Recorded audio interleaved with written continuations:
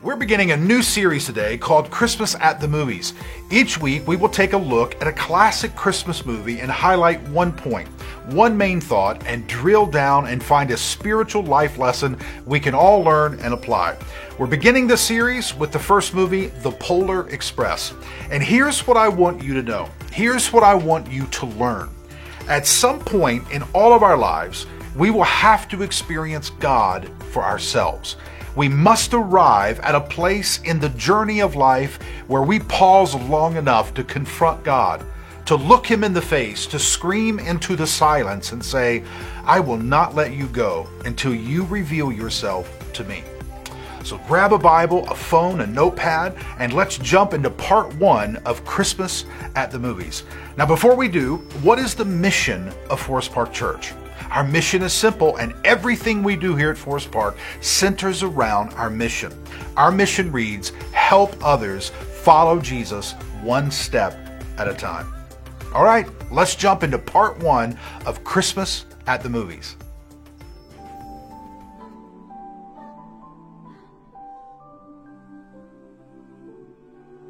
On Christmas Eve many years ago, I lay quietly in my bed. I did not rustle the sheets. I breathed slowly and silently. I was listening for a sound I was afraid I'd never hear.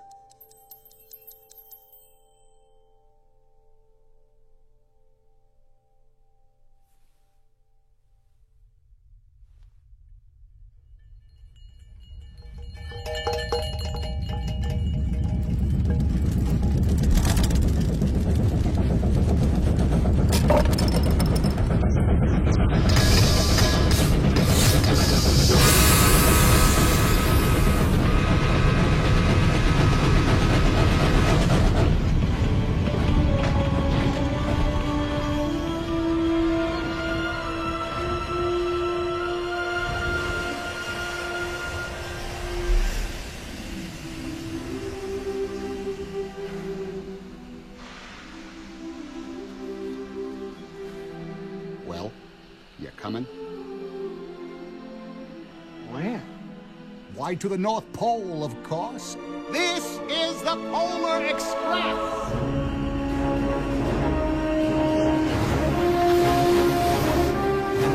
All aboard!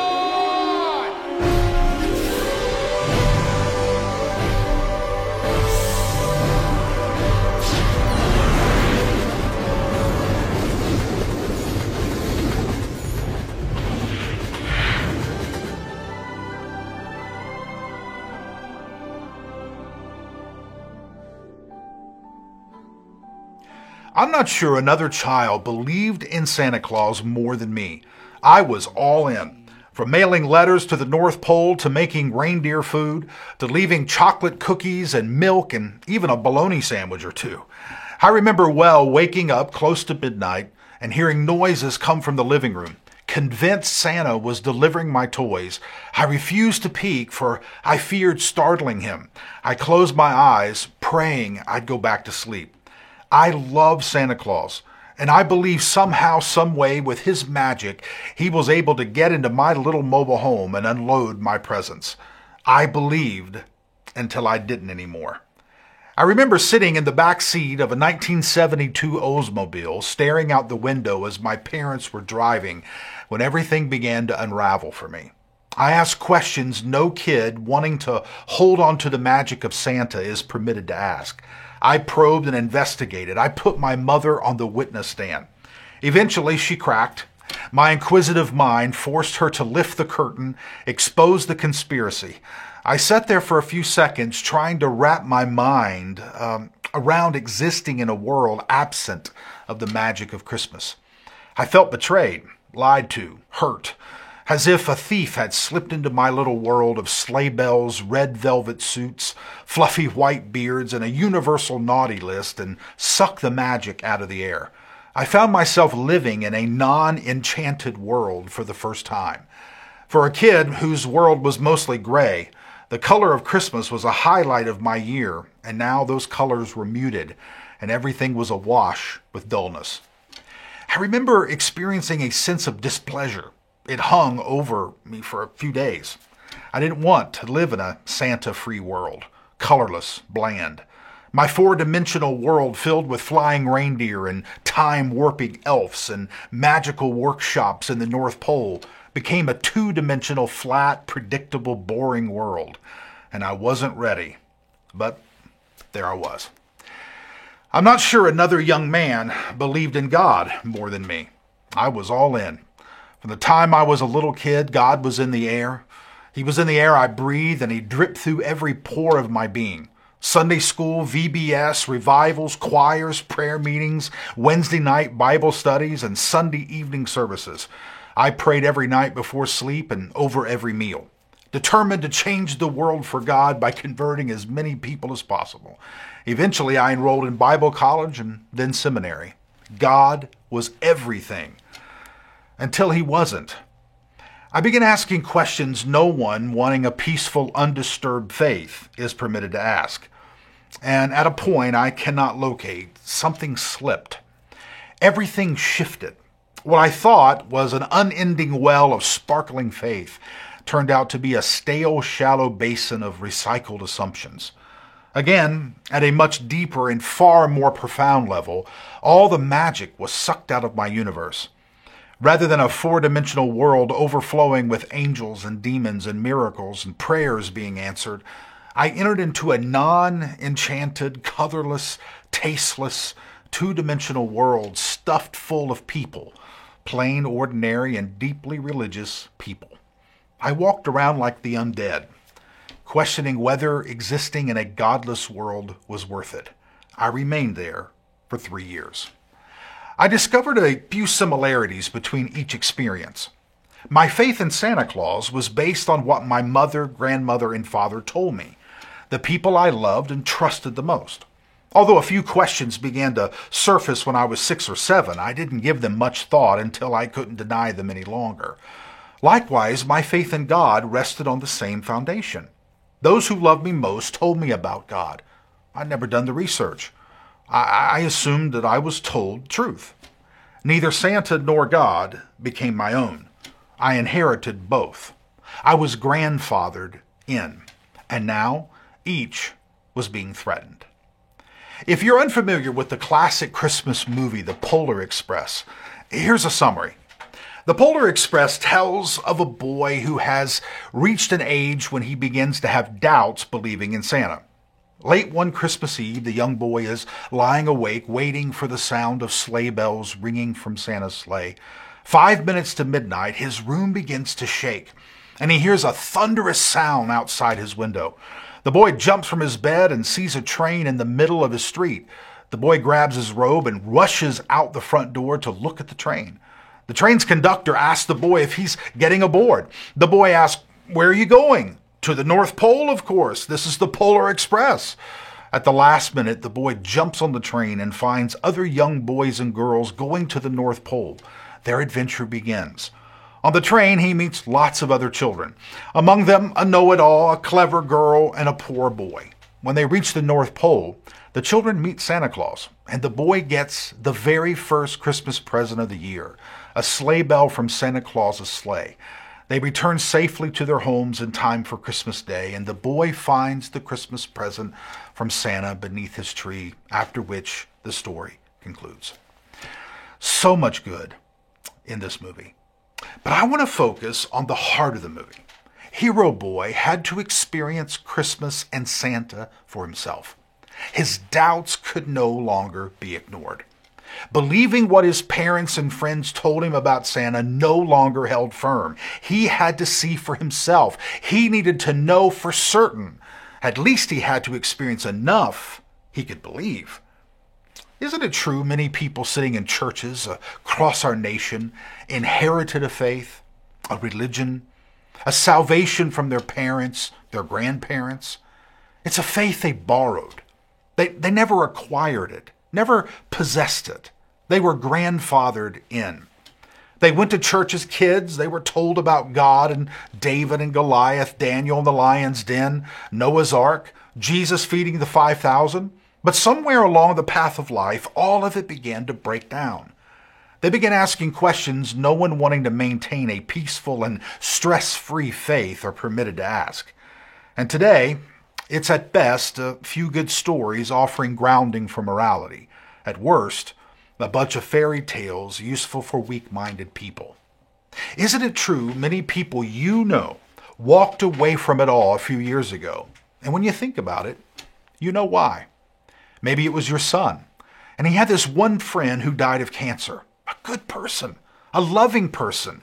And he began to ask, if there is a God, then why? Or maybe it's your daughter, and she's gay, and the church has rejected her, and many Christians have condemned her and made her feel horrible for loving someone of the same gender. To her, if Christianity is like those Christians in that church, she wants no part of it. Or maybe it's your father who just can't reconcile science and Scripture together. Or maybe it's your friend who's tired of all the hypocrisy. Or maybe it's you. For a myriad of reasons, your faith is hollow. Your belief is empty. You keep the image up because you don't want to disappoint your family or friends. But the truth is, you're pretty much done with faith. And you're done with the Bible. And you're done with God. It's everywhere. It's why many adults have walked away from church. It's why many are not here today.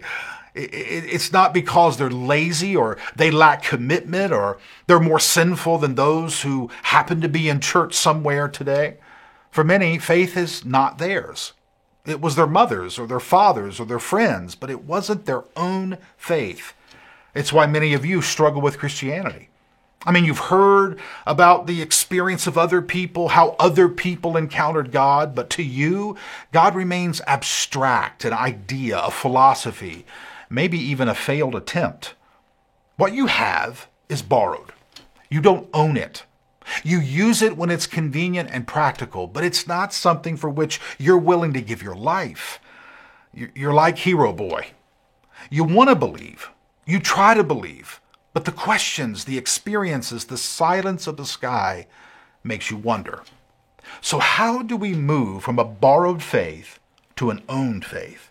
How do we, like Hero Boy, experience our own journey and arrive at our desired destination?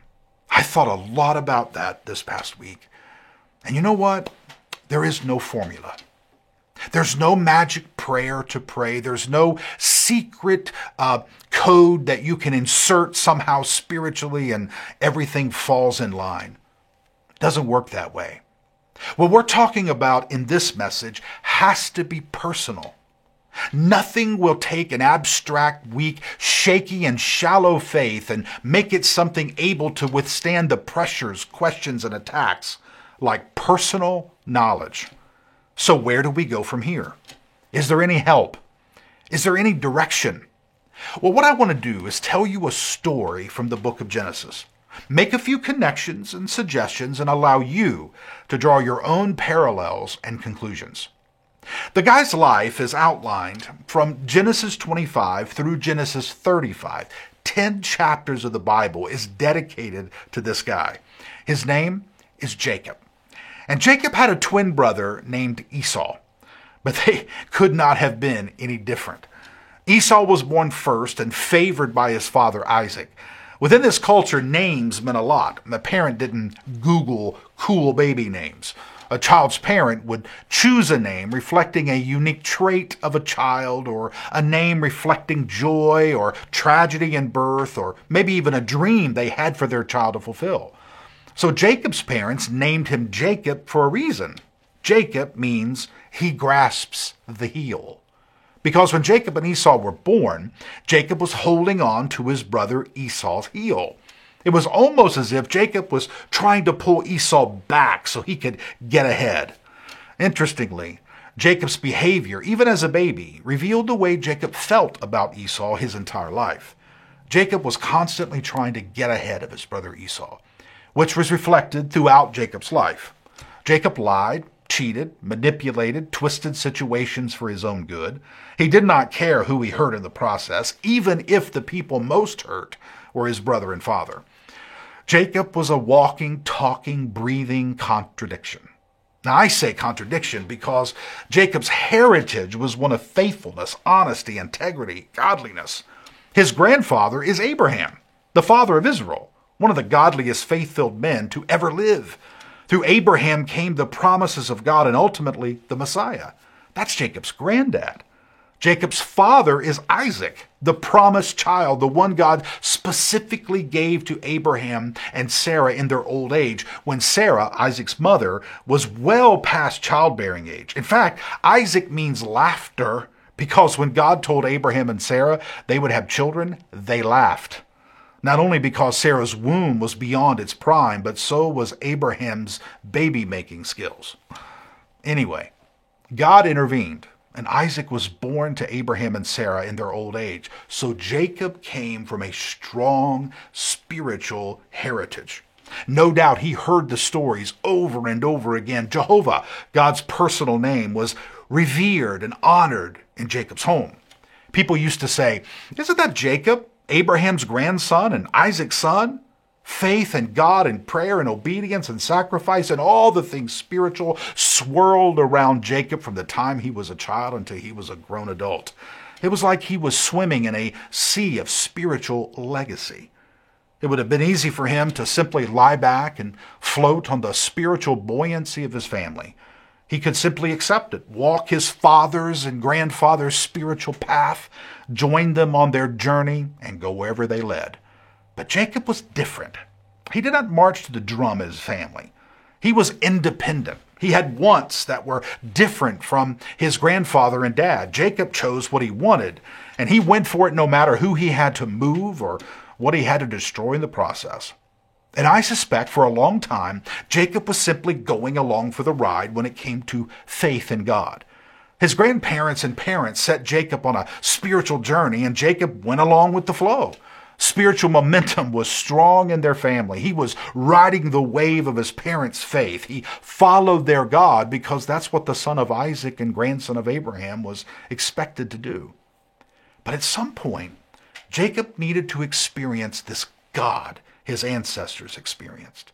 He needed to have faith, and he needed to have a faith of his own. So what happened?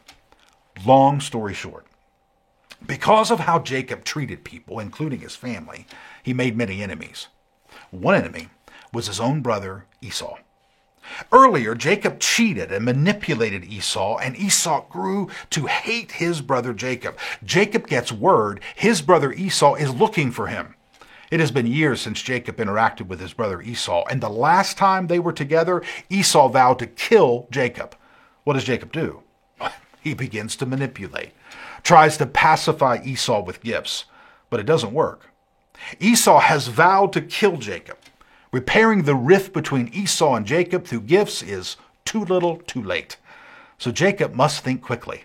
Esau's after him, and unless something radical happens, Esau will kill Jacob. So Jacob sets up camp on the banks of the Jabbok River. He has his family with him and a small army. But before the night is over, Jacob does something bizarre. He sends everyone away across the river so he can be alone. Why? Here's what I think. Jacob is tired of running. He's exhausted. For the first time, Jacob begins to see life differently. He realizes finally everything doesn't circle around him, and he realizes he has hurt a lot of people throughout his life. And maybe, just maybe, in the quiet of the moment, he begins to wonder about this God of his grandfather and father. This God who allegedly promised his grandfather Abraham a family that would outnumber the stars, and who would miraculously brought his father Isaac into existence inside his grandmother's dead womb.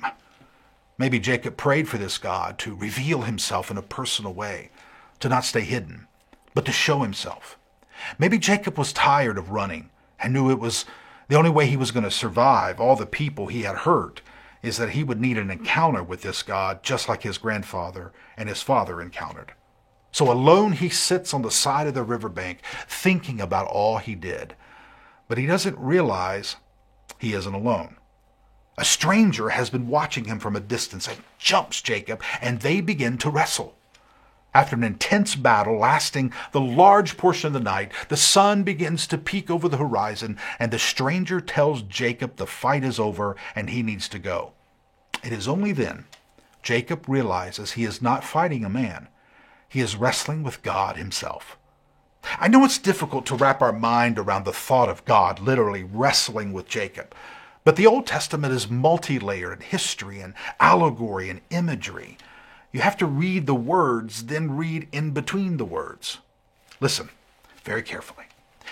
There comes a point in your life and my life when we have to get alone, away from mom and dad, away from grandparents, away from church people, away from friends, alone, just us and God, if he's there. You see, when you finally get alone, I mean really alone, that's when you'll realize you've never been alone. Have you ever wished you could look God in the eye, if he's there, and tell him what you really think of his plan for you?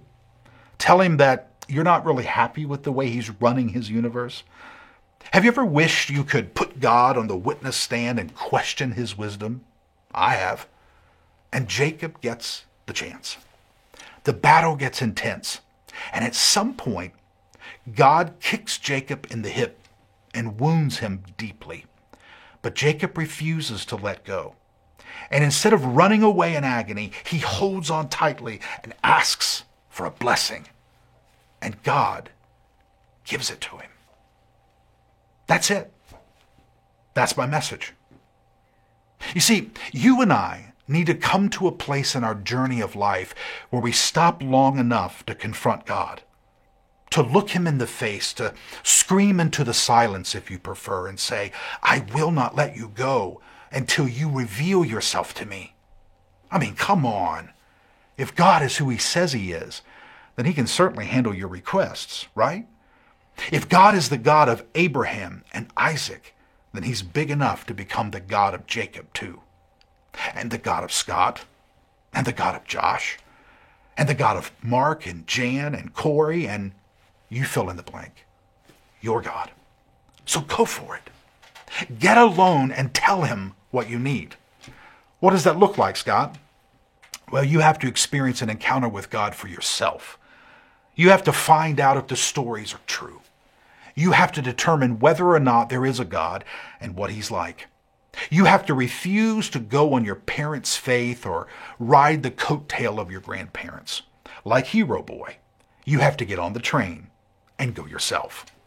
You see, God has no grandchildren, only children. You have to find out yourself.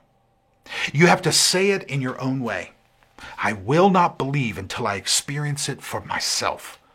I will not believe until I've investigated, probed the bottom, tested the integrity, asked the questions, pushed the boundaries. Go ahead. Get alone all by yourself and ask God to reveal himself to you. But don't be surprised if you receive an answer unlike anything you were expecting. Don't be surprised if you encounter a God who leaves you differently than the way he found you. And don't be surprised if you encounter a God who leaves himself differently than the way you found him. I want to give you two final passages that we're going to pray, and we'll be finished with part 1. Genesis 32:30. After Jacob wrestles with God, and after God kicks him in his hip and they both depart, Jacob names the place Peniel. And he named it Peniel because it means I've seen God face to face. Do you see how personal that is? In the past, God was the God of his grandfather Abraham. God was the God of his father Isaac. Now Jacob says, he's become my God because I've seen him face to face. The last passage of Scripture is found in Genesis 50:24. Jacob has a son by the name of Joseph. And Joseph is set to lead Egypt. And it's an incredible story, a beautiful story outlined for us in Genesis. And at the end of Joseph's life, at the very end when he is on his deathbed and his kids gather around him, listen to what Joseph says. Joseph said to his brothers, I'm about to die.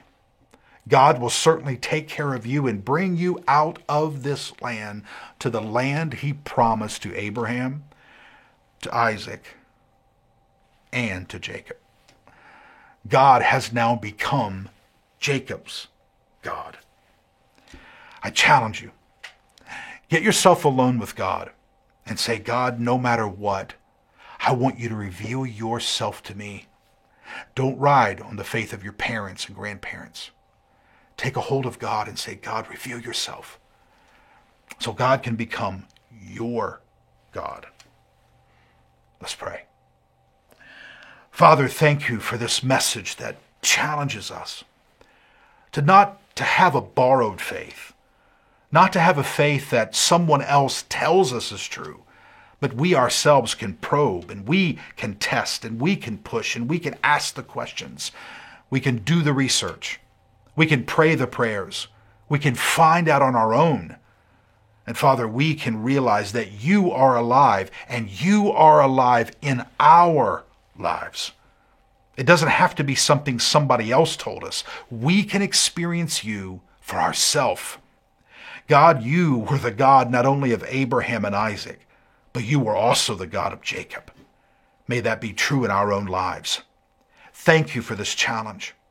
Thank you for pushing us to the place in our life where it all becomes real and it all becomes personal. Thank you for what you're going to do in the lives of the people listening. And we ask these things in Jesus' name. Amen. Thanks for watching this video. While you're here, make sure you subscribe and turn the bell on so you don't miss any other videos or content Forest Park releases. Make sure you share this with a friend. Take a few moments and check out some other things Forest Park has.